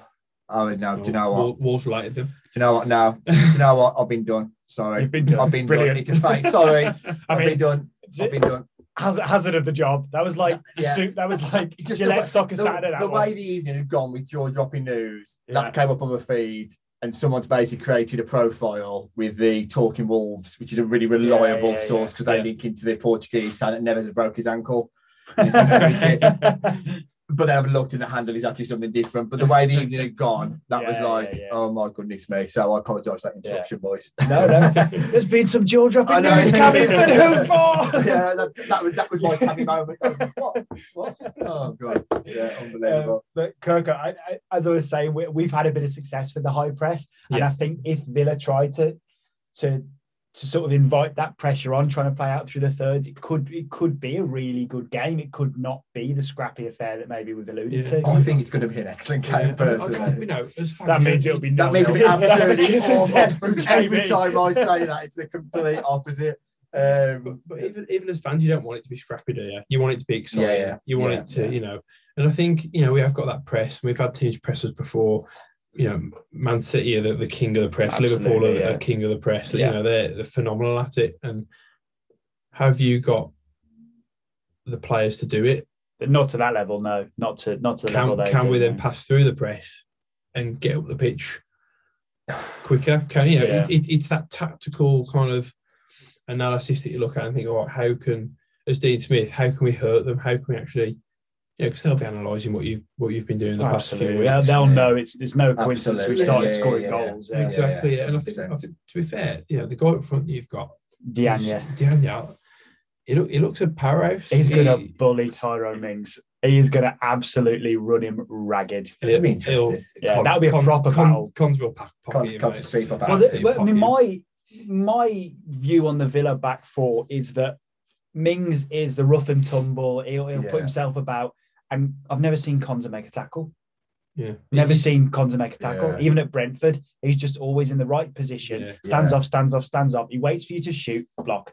Or he'll shepherd you the right way. That bad touch and he's there. If he hits that, the reading of the game, that's just, he's phenomenal. An absolute great player. If he's after bad touches, Dianya might not have a good But I think almost kind of Mings will go up for every header. He'll be the guy challenging him, and Konza will be the guy that mops up and trying to win the second ball. Pereira or Robinson. Exactly. I think that's the key to it really. And then we'll try and dominate the midfield through. I don't know who will play in there. I think McGinn's a starter. I've John McGinn. I've admired him as a player since we were in the Championship with Villa. Like the night we lost on penalties, Albion were the better team that night, and then we got Man City off, whatever. But John McGinn was excellent that night. The 2-2 that season where J-Rod handballed it, John McGinn, best player on the pitch. He always plays well against Albion. I always thought that the Championship was his level. I know what you mean. In the Prem, I was like, maybe he hasn't. He hasn't got that factor about him, the X factor that Premier League players kind of have. But he's an absolute workhorse. Doesn't stop running, and he's just really gritty. And he wants to put in a tackle, wants to do the dirty work. he knows he's not, he knows he's got his limits. Yeah, I think he knows that as a footballer. But he'll just run and he'll put the work in that maybe allows Grealish, allows sure. Traore to go and do whatever they want to do. Yeah. So, I mean, we could sit and go around in circles on this all night. Don't we? The game will kick off eventually, and we'll have to stop talking about it. Second time I've made that joke in this podcast. Absolutely, I know. The cut we're going to put in with Luke later. The last thing I really wanted to do after some predictions, of course. So in the Wolves Burnley game, I'm going to go 0-0. Yeah, JB. I can see 0-0. I think I'm going to mirror you there. I can see that. You can't just copy me now, JB. No, we've got different all seasons. I just can't see us winning, and I just can't see us. Yeah. I looked at that Sheffield United game, and I can't see how we. Yeah. I just struggle to see how we can move away from that. Do you know what I mean? I might change my prediction if JB's going 0-0. I'll go 1-1. I'll go 1-1. No, because at the same time, I can't see Burnley not scoring because usually Chris Wood or Ashley Barnes bullies. I think Ashley Barnes didn't play on the weekend against United. I don't know if he's injured or not. Sure. He wasn't involved at all in the squad. So Ashley Barnes usually dominates us. But Chris Wood, he's there. So I'll go 1-1 actually. I'll go 1-1. I was going to say 1-0 Burnley. 1-0 Burnley. Yeah, again, all of these scorelines would surprise me. I felt like I've said it a lot these last couple of weeks, haven't I? I've said it about the Wolves Fulham game, I said it about the Albion Southampton game. I said, no matter what result we predict, whether it be with Albion draw Southampton or Wolves Fulham, nothing will surprise me. And the Wolves Burnley game's got that feel. That stage of the season. Yeah. That stage of the season. And just the way the teams are matched up as well. And I feel very similar. I know we're going to touch on the predictions for the Albion Villa now, but I can see that going anyway. Yeah. I think that is going to be such an intriguing game on Sunday night. I just wish we weren't playing Leicester this week. I just wish that, because Dean Smith and Sam Allardyce asked the FA could they play this game on the weekend, and the FA said no, which is infuriating because Villa play Man City tomorrow, and that's not going to be an easy game. We play Leicester, a game where we need points, and it's going to be tough. I think I know we've covered the ESL stuff before, but I think we're looking at UEFA and FIFA and the Premier League and stuff like this as the good guys in all of this. Yeah. They're really not. Like they're not there for the fans. They're not there for the clubs. Touch on really quickly, like they're, it's they've really jumped on the bandwagon with this, haven't they? It's saying, you've got to cut an arm off. Which one would you like to cut off? It's a bit, spot on. Yeah, spot on. Absolutely. But so prediction-wise, Kirko, what are you thinking? For Villa Baggage. Yeah, I thought you were going to say 4-0. No, that's bold. I think it'll be 1-0 Villa. 1-0 Villa. Yeah. Okay, I'm going to go 2-1 Albion. I'm going to have to sit on the fence, and I'm going to have to go 1-0. Yeah, I just can't see you scoring. We've been clinical enough. We've the back line, we've got the keeper, we've got, and I could see us just edging it a little bit. 8 goals in the last 2 games, Coco. Is that what you've let in, or? No. Hey, listen, I think it's going to be a really good game. I'm actually looking forward to watching it. And I hope it lives up to it. And I hope it's not just a scrappy game where... Imagine if the fans were there. Yeah. Everyone posts, and this is not just Albion fans, everyone in the country posts that video of us scoring the first goal, Dwight Gale in the playoff semi-final, and the fans going nuts in the away end. And there's no colours because it's away end, so you can't see who it is, but it's our away end. And it fills me with pride every time I see it. I wasn't at the away. You could get ticket. I wasn't at the away leg. I was at the home leg. And like that passion would be mirrored in this game because it's essentially do or die again. It would like Villa Park would have been rocking to relegate us. They'd have loved that. Our fans would have been right up for it.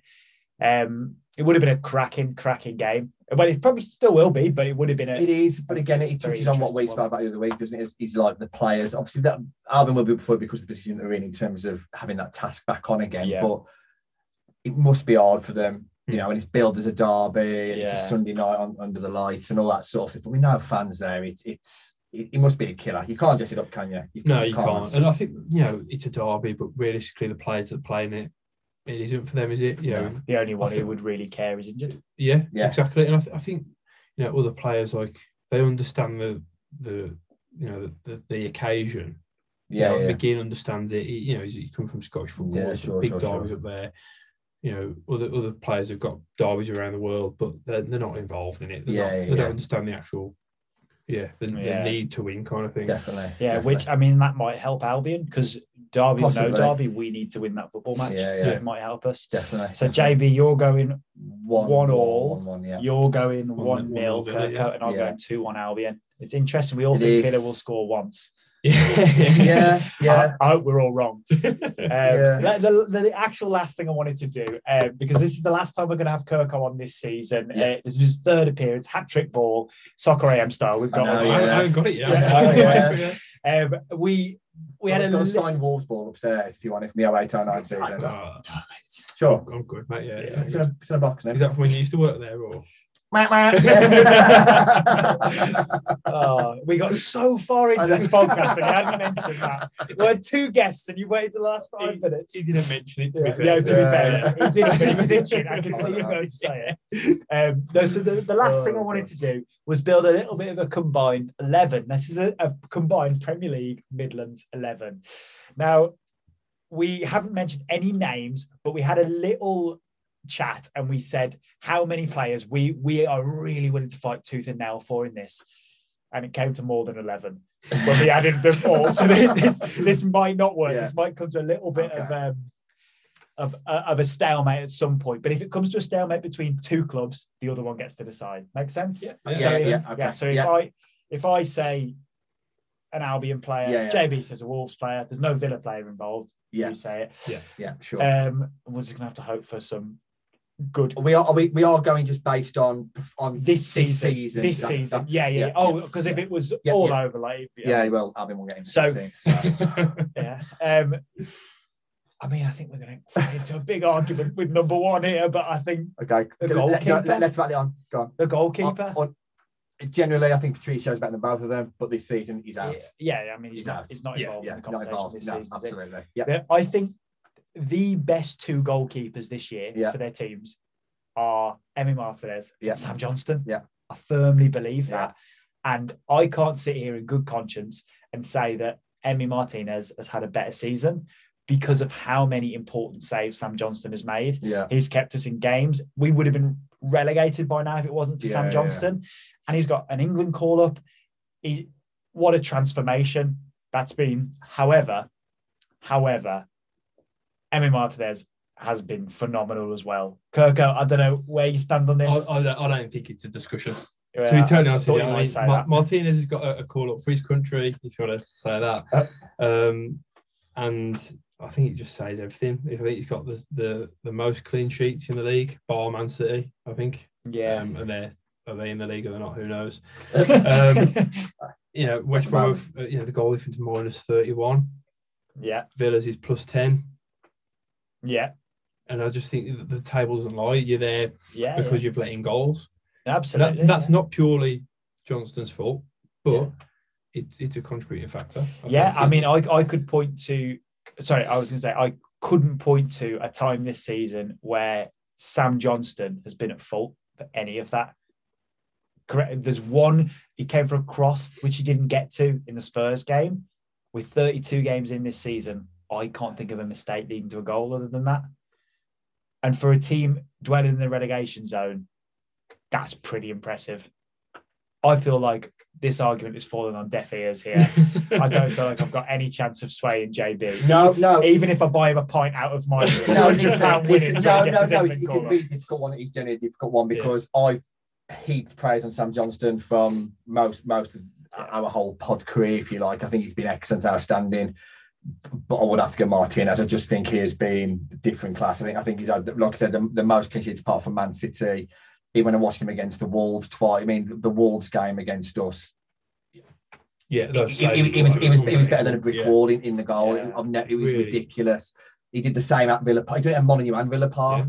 And generally he has been outstanding. I've watched other Villa games where he's been unbelievable. Really tight call. In their own right, been 2 of the best goalkeepers in the league. But if it's falling on me, because obviously I'm out of the equation and I'm conscious that I don't run over time. I'm going to have to go Martinez, and now you're going to. No problem. That's fine, mate. I'll wait until you have Semedo against Matty Cash here, and that's exactly what's going to happen. That's exactly what's going to happen because bless him, Darnell Furlong doesn't get into this conversation. No. He's done well the last couple of weeks. He has. He's been much improved. But if we're talking the 30-yard games that have gone so far, I mean, that's where this conversation's going, isn't it? Semedo and Matty Cash. And obviously for me, I think Semedo's been excellent. Obviously, when he came over and he struggled, he did have a few wobbles initially. He had the odd good game and struggled a couple of games. But generally, I think since December, really, he's been outstanding. He's probably been our man of the match for the last X amount of games. Most of the games he's played in, he's been first ranked in terms of sort of interceptions, passes, drives forward, etc. We touched on this briefly off air, Kirk, about it, and I think on the face of it, I think Semedo is the better player. He's better than Matty Cash. And again, it's hard for me. I've got to back Semedo's corner because of how good he's done, particularly recently. Yeah. I haven't watched a huge amount of Matty Cash. Yeah. I would be doing him a bit of disservice, but I've got to back Semedo on that one. Yeah. I've seen a lot of them both, and I've seen a lot of Matty Cash last season as well. Yeah. And I do not like Matty Cash. I can't stand him from his Forest days. I really don't like him. But he's had a very good season. He's had a fantastic season. He's come up from the Championship from Forest, and that step up is huge. You know what I mean? From the Championship to the Premier League, and he hasn't had a wobble. I can't remember him having a bad game where I've looked and thought maybe this is a bit too much for him. Right back, Gilbert has gone over to France on loan. Other options, El Mohammadi, who is about 47 now. Yeah, and he's a wing back at best, isn't he? Exactly. He's not great defensively. And he's just shored up that right-hand side that, at the start of the season, we're thinking, Gilbert, is he, he wasn't amazing last year. But Matty Cash has come in and he's made that position his own. He's not had a bad game. I think this might be the Villa back five. I'm just trying to see it in my head here. I can't think of an Albion or a Wolves player that gets in here. I can think of what. I disagree. Yeah, which will surprise you. Yeah, So moving on. Yeah. So are we playing a 4? Should you play a 4? 4-2-3. I think 4-2-3-1 will get the best out of the 3 behind the striker. Mm-hmm. And I think there are 3 standout players. Yes, I agree. Yes. So we'll go 4-2-3-1. Yeah. Centre backs. Mings doesn't get in my team, to be fair. No, Konza does. Yeah. Konza's there. Sign that off. Yeah. Other centre back then, who are we talking? For me, it's not straight shoot as in terms of equal. Yeah. But it's Bolly against Ajayi for me. Yeah, I think Ajayi's been awesome. And I think Ajayi's been excellent. I think Bolly has obviously had intermittent injuries. Yeah. My argument for Bolly is because when he's come back from injuries, we've looked at a different team with him in. But consistently across the season, Ajayi's been very, very good, which again goes against the grain. You look at the league table, they've got the worst defence in the league. And it's really difficult, isn't it? Because and people will listen to this who maybe haven't watched Albion and go, how can you say an Albion centre half? An awful lot of those games, the games we've lost really heavily, have been not to do with maybe centre backs. It's been an entire team implosion, or we've been playing with 10 men. That's also happened as well quite a few times. Too often. I mean, like I say, I'd have to try and back Bolly because when he's come back from injury, he's been very good. But I've got no issue with him losing out to Ajayi because Ajayi has been very good generally. Yeah. We conceded 4 against Everton when we were down to 10, 3 against Villa when we were down to 10, 2 against Villa when we were down to 10 men, 5 against Palace, 4 of which we were down to 10 men for. I don't think Shemi Ajayi is the problem. And I think I hope he's part of an Albion defence for a long time coming. And I think just because Bolly's not played enough. Bolly's the better footballer. Absolutely. But Bolly hasn't played enough. So I'm not happy to agree. I do need to go to Kirk. I'm happy to I'd agree anyway. I think if Mings hadn't had so many wobbles over the past. Yes, he's been the one question mark in that back four. Completely. And he's there. It's like actually you never know if you're going to do something dodgy there. You know what I mean? I think he's always there. And I think left back is pretty easy, to be honest with you. Yeah, I don't think it's a discussion. I think it targets straight. So Connor Townsend, and then shout out to Connor Townsend. He's been a bit like Matty Cash. I thought this, and John McGinn. I thought, is he gonna cope at this level? And he has. He's not been one of our weaker performers at all. Yeah. But I'm happy to go on that target there. Yeah, definitely. Yeah. He's transformed, hasn't he? Absolutely. Yeah. So then we need a double pivot, if we're going to call it that. Stan Collymore will be turning in his grave. But so the double pivot, I have to say, okay, Yukushli. The difference he's made since January has been insane. Well, we'll come back. We agree Neves is there 100%, don't we? At one of the two. Neves has been unbelievable all season. He's been turning into one of the best. I feel like Neves, Louise, and Yukushli. Yeah. One of those three is going to be very hard done by not getting into this team here. Yeah, I think so. That's what I was going to say about Louise. I think for me, he's sometimes gets caught out of position a little bit. He's Brazilian, bit of flair to him, but he's just been consistent in there. He's a good player all season. Good player, and there's a reason why Man City kind of want him back, or they've definitely got their eyes on him. So. Yeah. No, if I'm calling it between Neves, there's a way we can solve this, isn't there? No, there isn't. This is going to be difficult. If I'm choosing between Neves and Louise, I'd be tempted to go Louise. That's scandalous. I mean, you're basing it on your Yukushlu. And Yukushlu gets in there just for the difference he's made. He's played 6 months. And not even that, has he? 4 months, 3 months, 3.5 months. Yeah, and look at the difference he's made. Over Neves. You're having Louise and Yukushlu over Neves. This season, wow. I don't think Neves has been as good as last season. Neves has been wow. I haven't watched much. He's completely changed his game. He's like he's become an unbelievable CDM. Unbelievable. Right, okay. I can see the steam coming out of JD's ears here. Right. Because he signed in January, because he's not played the full season. I'm happy to say that Yukushlu has done well for Albion, and he has made a huge difference. Absolutely, and he does look a decent player. Good. I mean, I haven't watched enough of Louise. It gets me difficult for me because I watch obviously more Albion than Villa, so it's hard for me to comment on. So what you're saying is you're going Yukushlu over Louise? No. I'm just saying I don't. So you haven't seen Louise play, but you're going to say. But I'm trusting Kirko saying he's been consistent. He has, but then again, he had a bit of a wobble. But if we're saying he's had a wobble, when the Camber came in. Oh, if he's had a wobble. If he's had a wobble, he's had a wobble. No, he's had a wobble. Finished. He's finished. He's had a wobble. Moving on. We've got to be nitpicky here, haven't we? We have. We've got to be nitpicky here. I can't. I wouldn't mind having Neves and Yukushlu together, to be honest with you. I know, but the Wolves. But then I wouldn't mind. That crushed me. That would. I feel like Louise is hard done by they're not getting in. Yeah, but you could also throw McGinn in for his work rate and stuff like that. But a typical CDM would be. Yeah. Louise. Are we going for one CDM, one out and out centre mid, or are we going? It doesn't really matter. It's one of them three, and it's you know what? Really? Well, is it because we could do that, and then we could stick your McGinns, your Conor Gallagher's, your. Jesus, we'll be here all night with that. Honestly, wow. Yeah. Oh, this is because I think if you get the 4-2-3-1, I'm pretty confident, unless I'm incorrect here, what the three. We think we all know the three. I think we all. Yeah, I think we know the three. I'm cutting the podcast short. We know the one. Yeah, in my opinion. So for me, I think rather than this drag on out all night because it will do. Yeah, I think Neves and Yukushlu. Yeah, we'll go with that.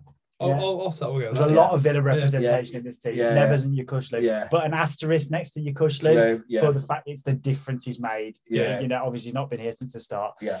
Right. This three behind the striker that we've all been alluding to. Okay. It's Neto, Pereira, Grealish. 100%. What about Barkley? Don't start. Don't start. Yeah, no, I'd agree with that. 100%. Done and dusted. Done and dusted. What a front three that is, by the way. Wow, they'd have some fun. It's a joke. And then this striker. Now, I do feel for Raul Jimenez here because the injury killed him and he was having a great season. Diagne hasn't made anywhere near the difference Yukuşlu's made. I can't argue that. And likewise, I can't argue for Jimenez because obviously for the period of time that he played, he was scoring for fun, brilliant. But unfortunately, that cruel injury, and that leaves the one and only, the boy's been fantastic. Yeah, Oliver Watkins. Ollie Watkins here. Yeah. Ollie Ball. Yeah, it has to be Ollie Watkins. Yeah, he's been excellent. And I admit, I was one of those that questioned the transfer fee, and at the beginning of the season thought, and that's probably my my sort of ignorance to the championship. Yeah. I agree. No, but so did I. I looked at it and thought, it's a massive amount. Yeah. And he's got to make that step up. Yeah. And he's, he was a striker. And he's just absolutely Matty cashed it. He was like a winger, cross striker, wasn't he? He got transformed into a striker. Exeter, he was a proper winger, and then Brentford. What a great journey! And now, now he's in this team. This really is the crown jewel of his career so far. I'm sure we've got to get him on Twitter, mate. Bring his trophy, like. Absolutely. I'm sure you've got a few spare from your Sunday League days, JB. I'd love to think, mate. Yeah, we'll get one over to all 11 of them, it's the PFA team. Well, boys, unless we've got anything to add, I've got a question. Go on. Ask. So, as a Wolves fan, JB, I think he's talking to you. Yeah. I'm not sure. Would you want to relegate West Brom? Yes. Would you want to relegate them? So with no fans in the stadium? Or would you want them to stay up? So you get a derby. It's a fantastic question. Do you know, it's something I've really thought about, to be honest with you. And the thought of a Black Country derby in the Prem with all the fans and being done the proper way, obviously, that's what it's all about, isn't it? Yeah. But let's be honest, we've been relentless here, haven't we? And fuck them. Let's get them gone. Do you know what I mean? Well, it's interesting because if I put myself in your shoes, if I think I could relegate Wolves with no fans tomorrow, I'm sat there thinking, absolutely yes. No, you've got to be listen, Black Country derby with the fans in, absolutely. But fuck them. See you. Well, on that lovely note, you won't be relegating us anyway. So, Kirko, thank you for your time. And thanks again to Luke Hatfield. Thank you for listening, guys. Anyone who got this far, if you wouldn't mind giving us a rating on Spotify, Apple Podcasts, please Google, wherever you get your podcasts, that would mean the world to us. It really, really does help. And it means we can keep making these. And hopefully you really, really enjoyed this episode. We'll see you in the next one, guys, after hopefully 2 Albion wins and a Wolves win, which would keep this Albion train going. Tell you what, just a little bit. See you later, guys.